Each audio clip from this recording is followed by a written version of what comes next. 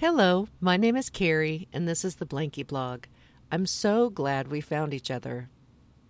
How often do you hate your body? I've read various studies that find that 76 to 97% of us will have an I hate my body moment today.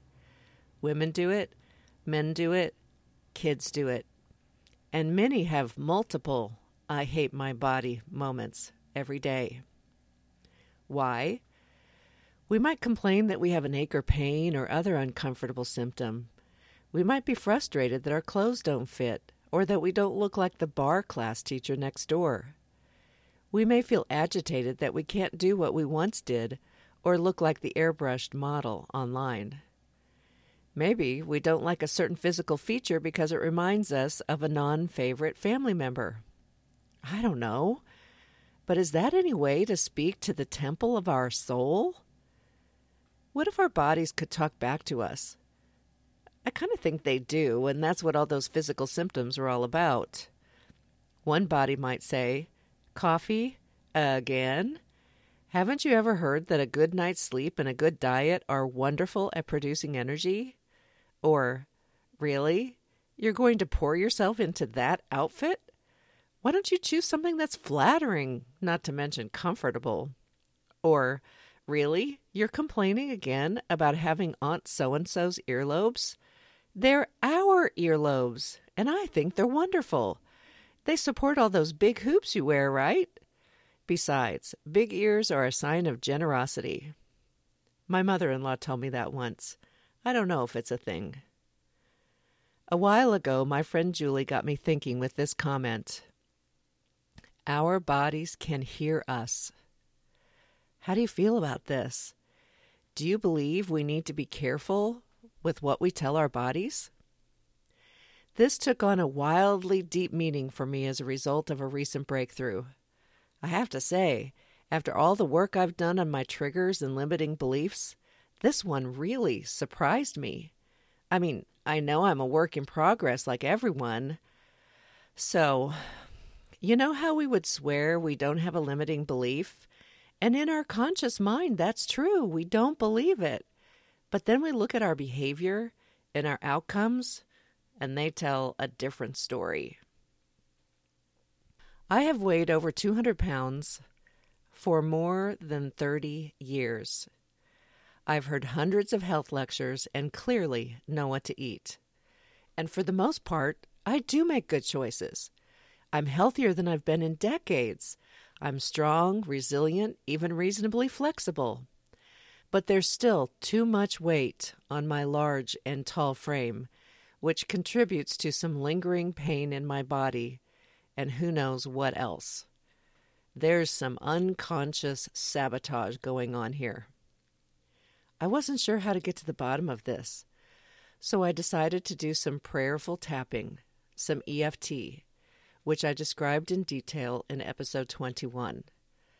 No doubt there are many tools that a person could use to uncover strongholds.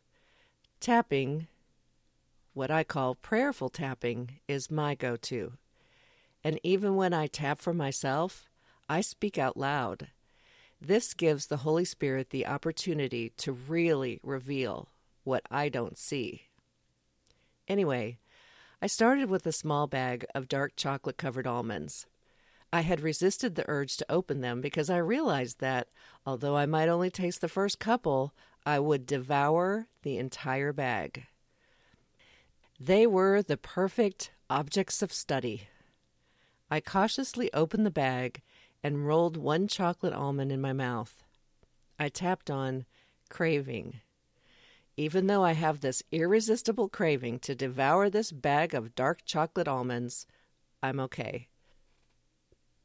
Even though I must finish this entire bag of chocolate almonds, etc. After that round, I realized I was simply craving sugar of any kind. These almonds probably just seemed the easiest to justify. Good fats, antioxidants from the dark chocolate. Perhaps you know what I mean. So I tapped on my craving of sugar, and what came up was inflammation. Yes, sugar causes inflammation, and I definitely eat too much sugar. Sugar is more addictive than heroin, I tried to rationalize. After the inflammation rounds came pain, and then what came up was suffering. At that point, my entire being screamed at me, "You deserve to suffer."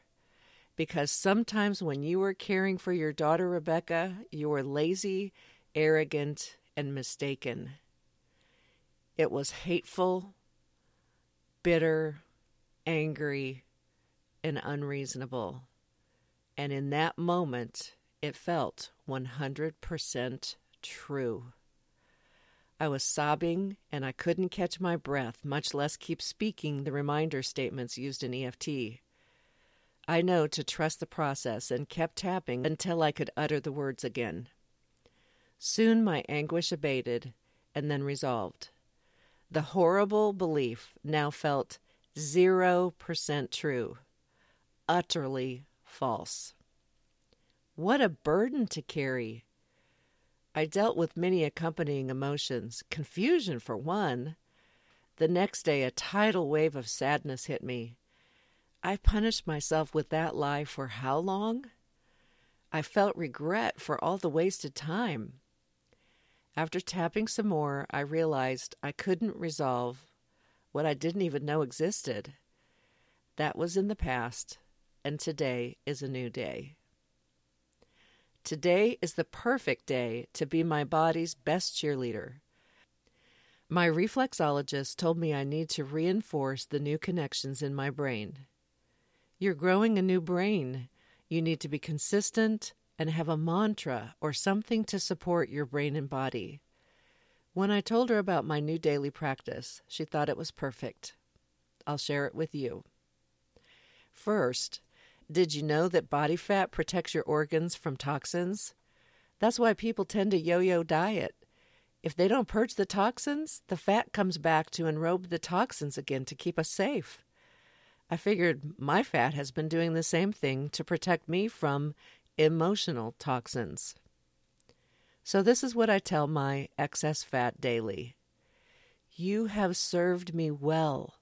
I am so grateful for all you've done to protect me from my destructive beliefs.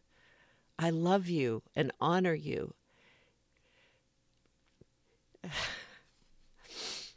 You are now free to go to be transmuted by God into love and light. Thank you so much. So, do I expect to lose weight?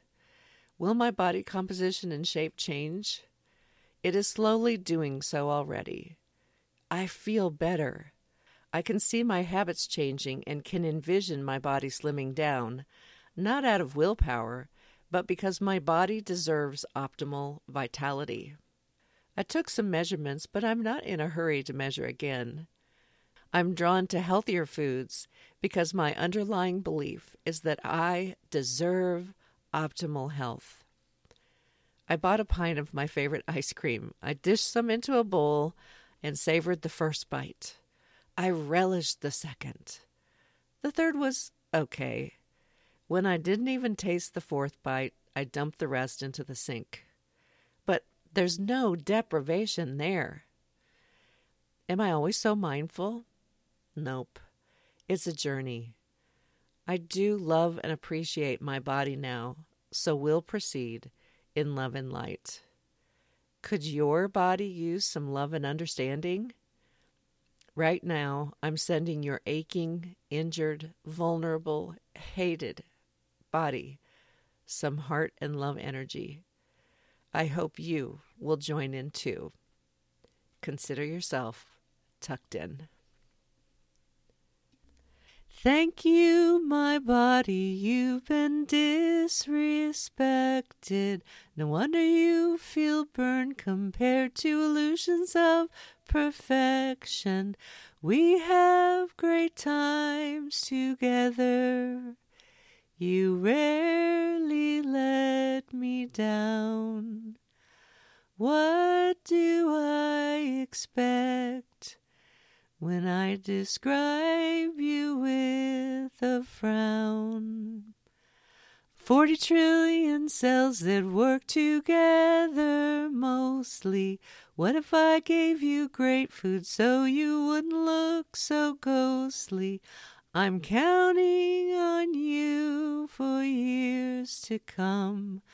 You're irreplaceable. Some may not think you look sensational. Body, I'm so glad you're mostly operational. What if I told you I love you? I'm so happy that you're mine. I'm sorry I take you for granted. Won't you be my Valentine? Bone, skin, heart, and brain, everything that you give. Without you, my body, where